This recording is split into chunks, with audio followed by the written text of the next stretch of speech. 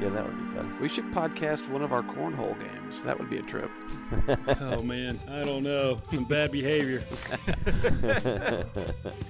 I love how I'm always the one that suggests we do something competitive, and I always realize that you guys don't do competitive stuff with each other around your family because you're all too competitive. It's always the idiot me. It's like, yeah, let's throw this ball. And I'm like, oh, you guys get intense. I love it. Take this frisbee that doesn't even work and use that. Yeah, it's a great idea.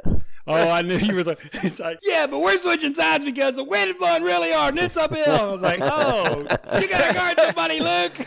That's right. Oh, that's right. No, I love it, man. It's so perfect. It's so great. And I will forget next time and be like, oh, let's play a game.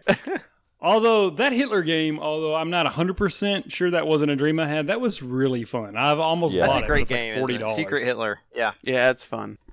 I still think they could have been a less kind of intense than Hitler, but maybe another bad guy. But yeah, it was super fun. Secret Mussolini. No, he doesn't have the same ring to it. Yeah, I mean, even further down. Hey, Jesse's look. like more of an impact guy, but Secret Stalin would have worked great. Mystery Milosevic. yeah,